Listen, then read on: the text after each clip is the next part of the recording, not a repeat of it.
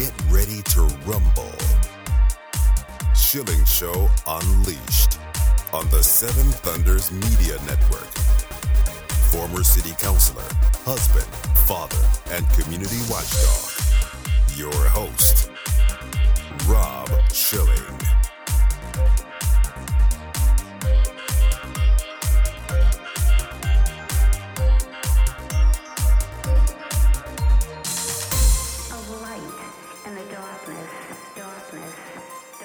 Welcome to the Schilling Show Unleashed podcast. Remember, your direct support makes our show possible, and you can directly support this podcast by visiting shillingshow.com and then clicking on the Patreon banner at the top of the page to make a monthly contribution. We appreciate your support. The Schilling Show Unleashed podcast welcomes Pedro Gonzalez, a senior fellow at American Principles Project Foundation, on an astounding new report, the transgender leviathan. And Pedro, welcome to the podcast. Thanks so much for having me. It's good to be here. Would you tell us what prompted this report and a little bit about the methodology, because it's very well documented? What prompted the report was really just curiosity. I was wondering to myself, and I think most of us are wondering, why there seems to be such a drive to normalize transgenderism, and in particular transgenderism as it pertains to children. And I actually wrote a piece maybe 2 years ago for the New York Post. This was at the time that most conservative critiques were understandably focusing on the ideology. We can snap our fingers and men can just become women and vice versa, and things like that, and really focusing more on the ideological aspect of transgenderism, which I think is, again, understandable, and I talk about this too in my report. That's certainly one part of it. What occurred to me was there has to be money behind this, right? Like, people have to be making a pretty penny on transgenderism because of the surgeries have to cost something, the drugs have to cost something.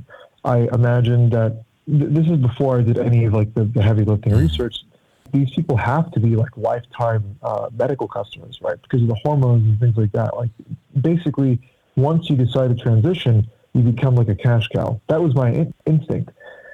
So I did some digging, and I looked into the money part of it, or what I call interest. And sure enough, I found enough to write an article in the New York Post, and then that seemed to actually kind of generate a lot of discussion because at the time, not many people were really thinking about the problem in that way. That yes, there are ideologues who believe in these things truly, but also there's money being made here. And that article in the New York Post became the basis for this report. That's when I was approached and asked, like, would you want to take that article that you wrote and basically write a much, much longer, more in-depth report? I'd like to provide some background here, and you certainly do this well in your report, Pedro, but let's talk about the numbers, because they're pretty astounding as far as the number of people, and particularly young people, younger generations, that are identifying as transgender compared to just a few years ago. What does that look like? An exponential growth in the number of children who identify as trans. And the growth it's happened so quickly that it's just difficult to think that this is organic, right? Not that long ago, dysphoria among adults, or gender dysphoria, which is the clinical term for confusion about your gender, was occurring at a rate of like 2 to 14 in 100,000. A more recent study by the American Academy of Pediatrics suggests that the rate of transgender identification among youth, among young people, may be as high as 9 in 100. It's important to note that although there are more young people, a disturbing amount of young people who identify or claim to experience confusion about their gender, it's still true that many of these instances will self-resolve. And that is to say that given enough time, those kids will grow up and they will basically just identify with whatever they were born as, right? But the problem, and I talk about this in my report, is that once a child starts to undergo the transition sequence, which begins with the suppression of puberty, the likelihood that they go from suppressing puberty to medical intervention, which is anything from castration to mastectomies, that the likelihood that happens increases dramatically.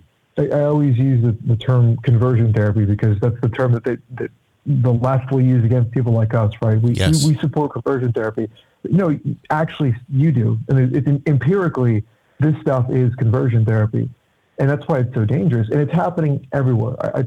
In my report, I note that the top 5 states with the greatest number of youth that I self-identify as gender dysphoric, it's California, New York, Texas, Florida, and Illinois. It's everywhere. You can't run from it by moving to a red state. It's just going to follow you there.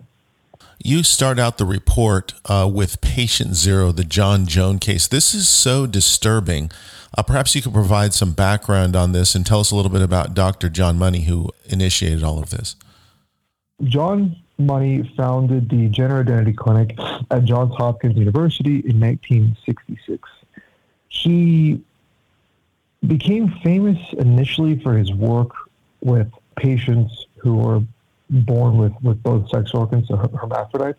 He was really out to prove a general theory about humans.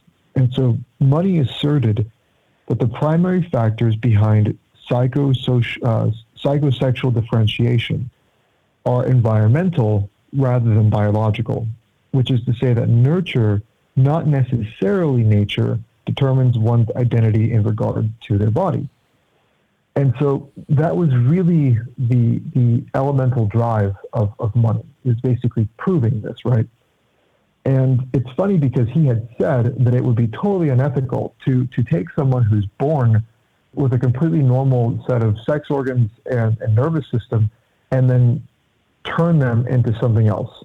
At a conference, he said it'd be totally unethical to do that, unless nature kind of afforded us an opportunity to do this as a result of some kind of an accident, in which case that would be the only circumstances where a radical experiment like this would be okay. Sure enough, that's what happened.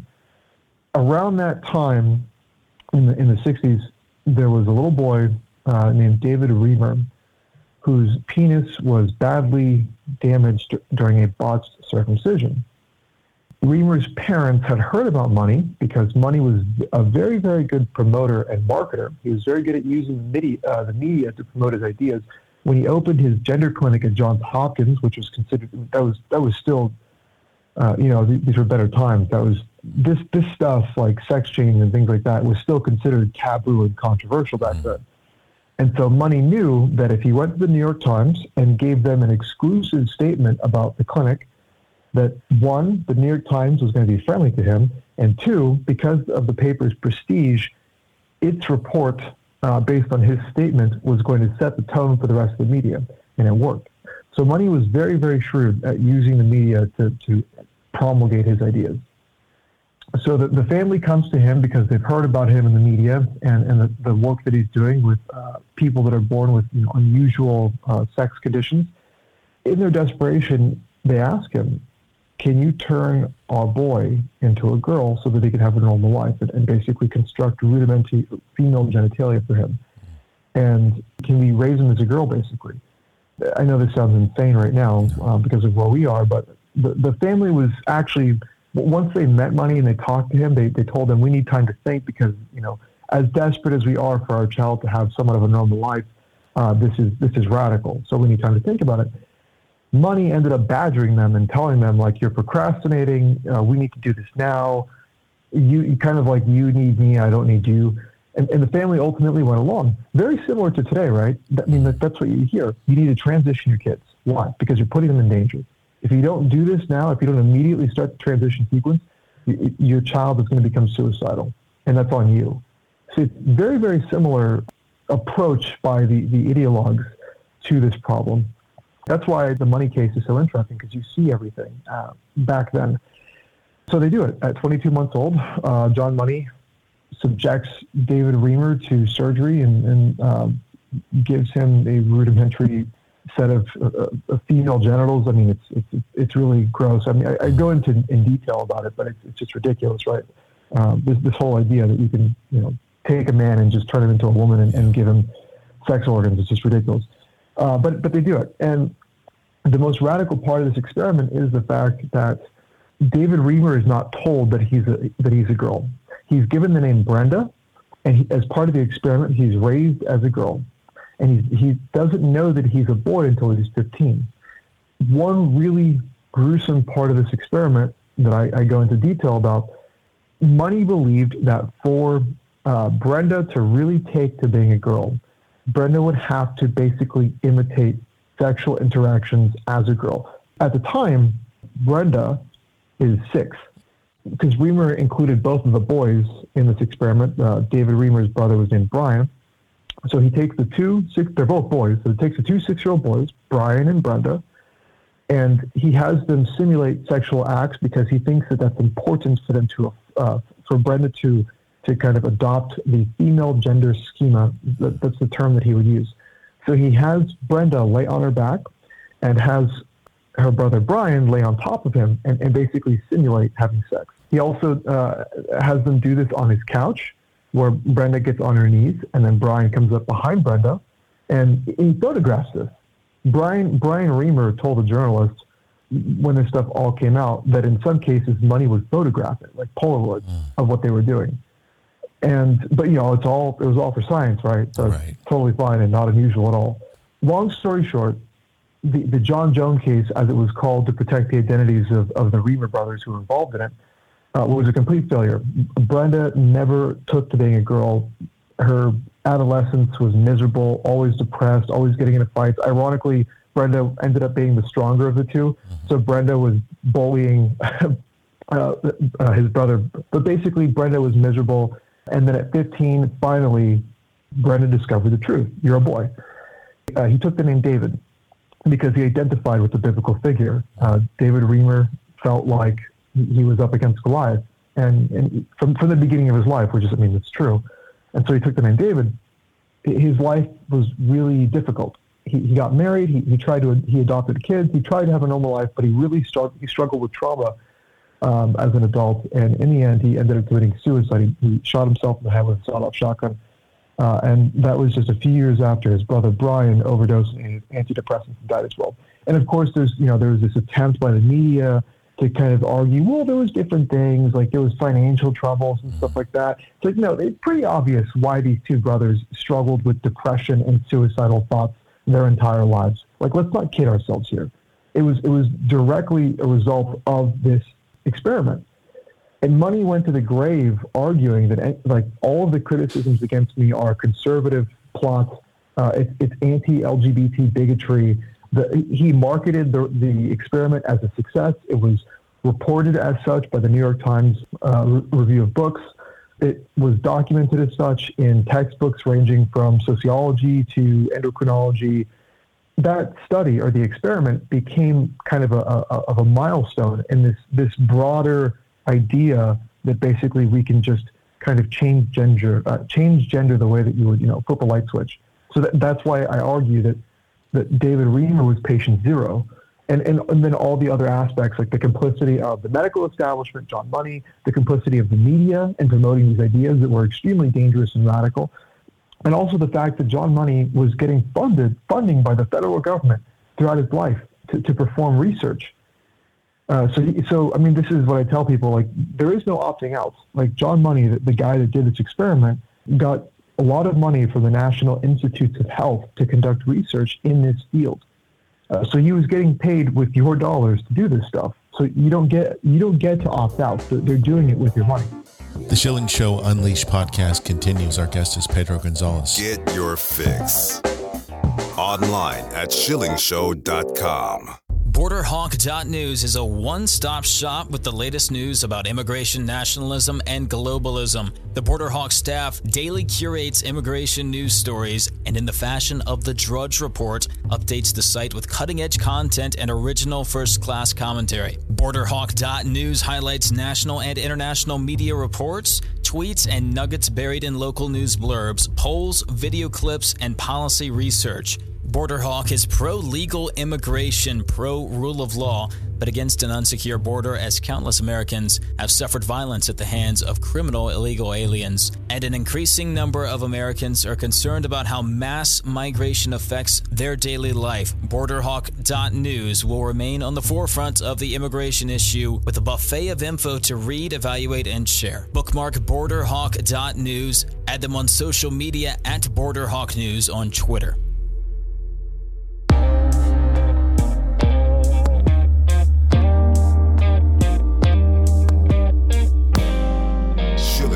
Shilling Show Unleashed.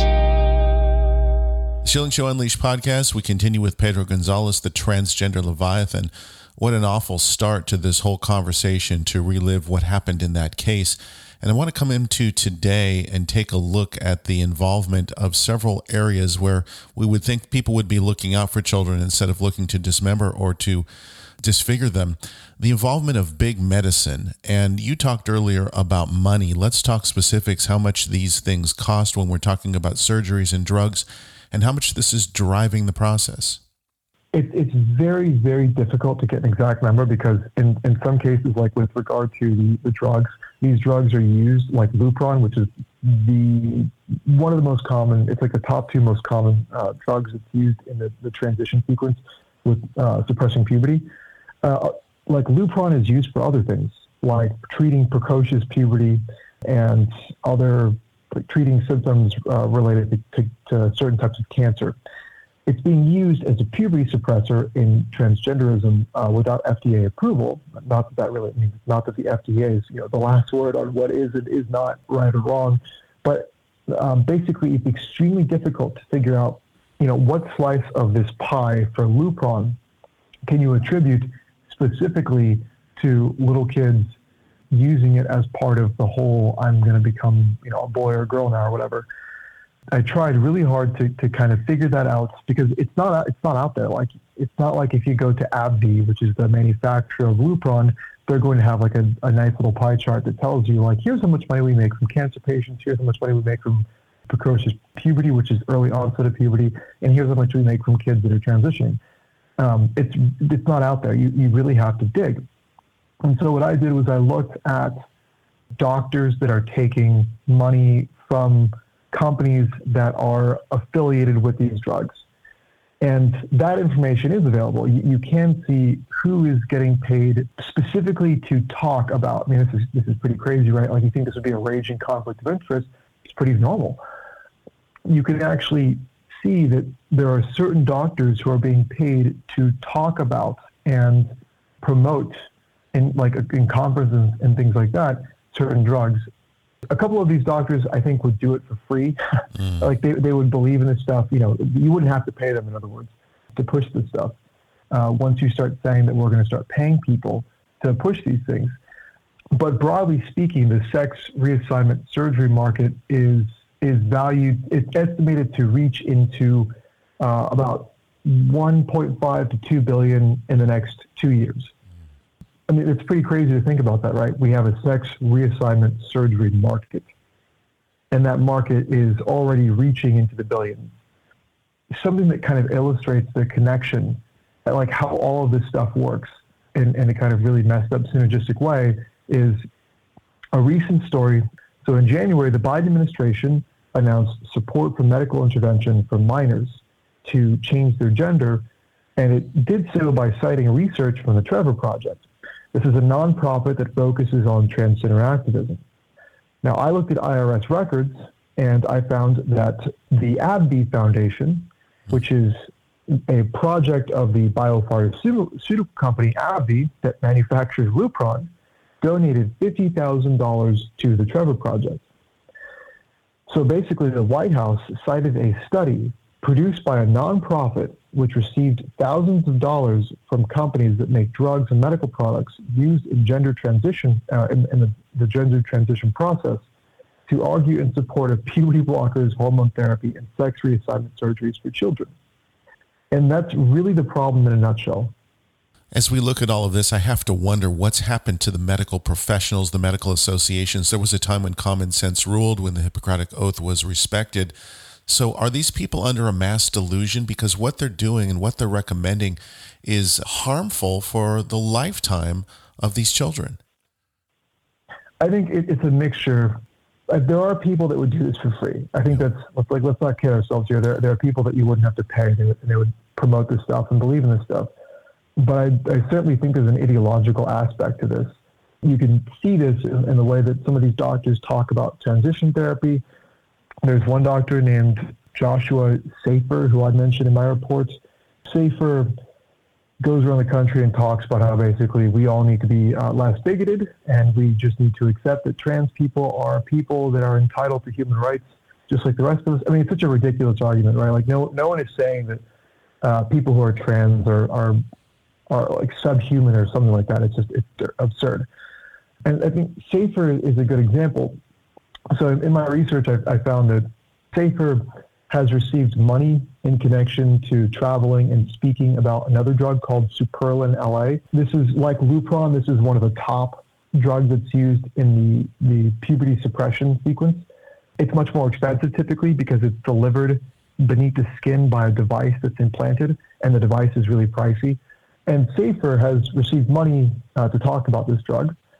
He runs the Sinai Center for Transgender Medicine and Surgery in New York. But again, I think Safer is someone who you wouldn't have to pay him to do this stuff. He's the president of it's called the WPATH, so United States Professional Association for Transgender Health. It's an affiliate of WPATH, which is the World Professional Association for Transgender Health. Safer, at a conference a few years ago, I talked about this fairly recently, basically like condemns everyone who disagrees with, slamming the accelerator on transgenderism, especially as it pertains to children, and basically argued that there should be no guardrails in this whole process. And by guardrails, I mean, typically, if you want to transition, you have to see a psychologist, right? Like you have to get kind of a consultation. Maybe the thing that would make you feel better is not cutting off your genitals and pumping yourself with drugs, but maybe just talking about your problems, right? Like I'm being a little bit sarcastic here, but it's just ridiculous if you think about it. Like we need to immediately fill you with these drugs and have you undergo surgery for your own mental health. Well, Safer thinks that that's not funny, and that actually the idea that someone has to seek kind of mental health consultation before they undergo transition is what he calls the gatekeeper model. It's very odious. And he basically thinks that the patient should be able to bypass any kind of initial step that would require them to have a mental health consultation because it's tantamount to torturing trans people. That's the phrase that he used. But Safer and a lot of the other doctors who are affiliated with both USPath and WPath in a survey that was conducted between 2016 and 2018. It was a survey that was conducted among all the doctors who are part of USPath and WPath, the surgeons. And the majority of them said that while they would not support the idea of you having to get a consultation for your mental health before you transition, they would support basically a consultation before you detransition. So they actually believe in the gatekeeper model. They just believe that the gatekeeper should lock you into transitioning, and when you want to detransition, that's when you need to talk to a mental health person to make sure that you're thinking straight, that your head's on right. And so I think people like Safer, they are ideologues. Like they really, truly do believe in this stuff. They wouldn't need to take $1 to do it. And I think the U.S. path is really kind of like, if you want to look at the true believers and the extreme people, you need to pay attention to organizations like WPath and USPath. And another woman who I talk about in my report, her name is Joanna Olson Kennedy. She's a physician who authored a study funded with your dollars from an NIH grant. And she argued in that study that minors as young as 13 should be able to get mastectomies.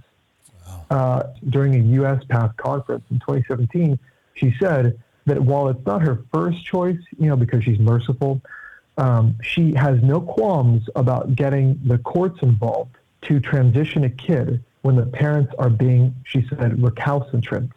And she said, I've done this a few times. It's not my first call, But basically, if we're dealing with parents who don't want to go along with this process and transition their kids, then yeah, we're working with social workers and working with courts, and we are basically developing the machinery to forcibly transition kids. And this sounds crazy. She was recorded saying this at a conference.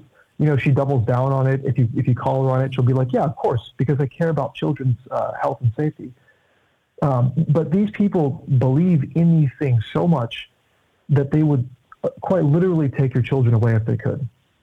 Pedro, let's talk about where we go from here. And in particular, is there any governor or state who is on the right path that other states should be emulating? Yeah, I think Florida has done a lot of good work. If you follow my work outside of this, you know that I'm no politician's cheerleader. But I really like DeSantis, in the sense that I really like what he's been doing with this. I'll give you another example. I think Greg Abbott in Texas, this is my take on Greg Abbott. You may like it, you may not, but I think that he does a lot of things just for show, yes. Like the declaration of an invasion.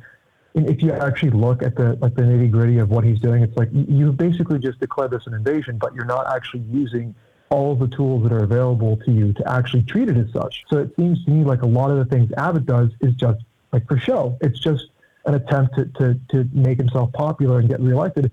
But like I've reported on the border crisis because I'm a border hawk, and I have found that Abbott is actually not doing a great job. And most people, like including National Guardsmen down on the border, are just, they're also really frustrated with this because, what they're hearing from Abbott is that there's an invasion and that we're taking on illegal immigration and whatever, but the reality is much different and much disappointing.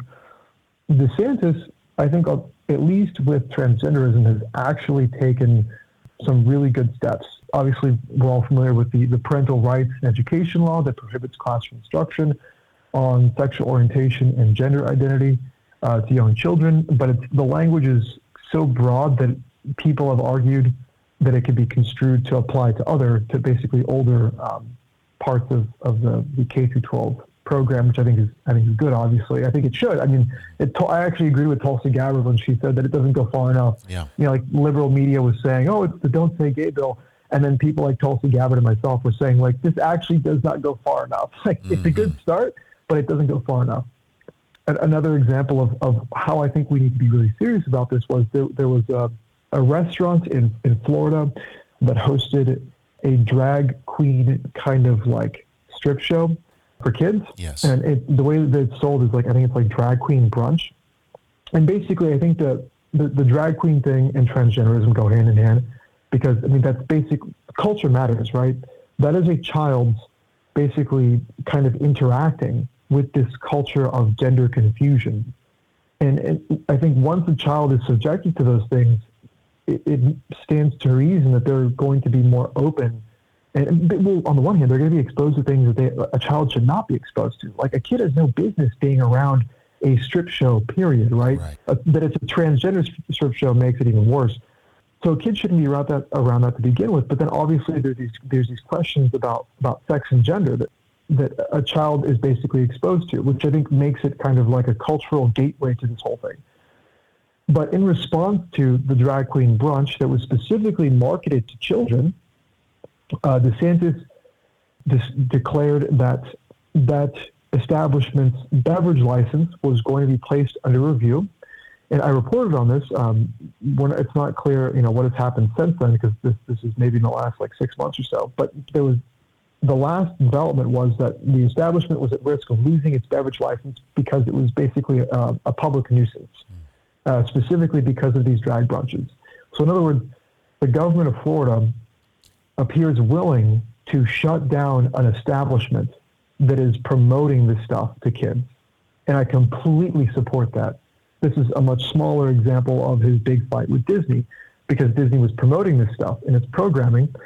And not just that, but it was actually Disney was kind of being directly involved in Florida politics, portraying the parental rights and education law as bigoted. So DeSantis responds by basically hitting Disney where it hurts, which is in its special taxes and privileges that it gets in the state, right? And basically, I think that that's the kind of approach that we need to have. a willingness to use political power to take on the institutions, whether it's, an eatery that's having drag queen brunch for kids, or it's a mega corporation like Disney that's trying to basically stick its hand in politics to push these ideas. We've barely scratched the surface, and the Transgender Leviathan is a report that everybody should be reading. Pedro Gonzalez, would you tell us if people want to get this report or if they want to follow you on social media online, how they can do that? So you can read it for free and download it at the AmericanPrinciplesProject.org. They've done a really good job of putting it together. It's not short. It's about 10,000 words, but it still is actually just the tip of the iceberg. I mean, there's so much in this thing. There are so many names at institutions. There's Republicans, there's Democrats. I think that's why I chose the name Leviathan, because of the biblical creature that is just immense and actually difficult to see the full size of it because it's lurking beneath the surface. But you can go there and download it. Please do. I put a lot of work in it, and I wrote it specifically as a kind of overview for people that are not really familiar with the subject, but they kind of just know that there's something wrong. I wrote this for you. And if you want to follow me, I'm on social media everywhere under the same handle, which is Emeriticus, Emeriticus. It's a terrific report, and I appreciate you putting it out there. Pedro Gonzalez, thanks for joining us today on the Schilling Show Unleashed podcast. Thank you. That concludes another edition of the Schilling Show Unleashed podcast. Visit us online at schillingshow.com, where you can directly support this podcast by clicking on the Patreon banner at the top of the page and making a monthly donation. Your support is essential for the continuation of the Schilling Show Unleashed podcast. Until next time.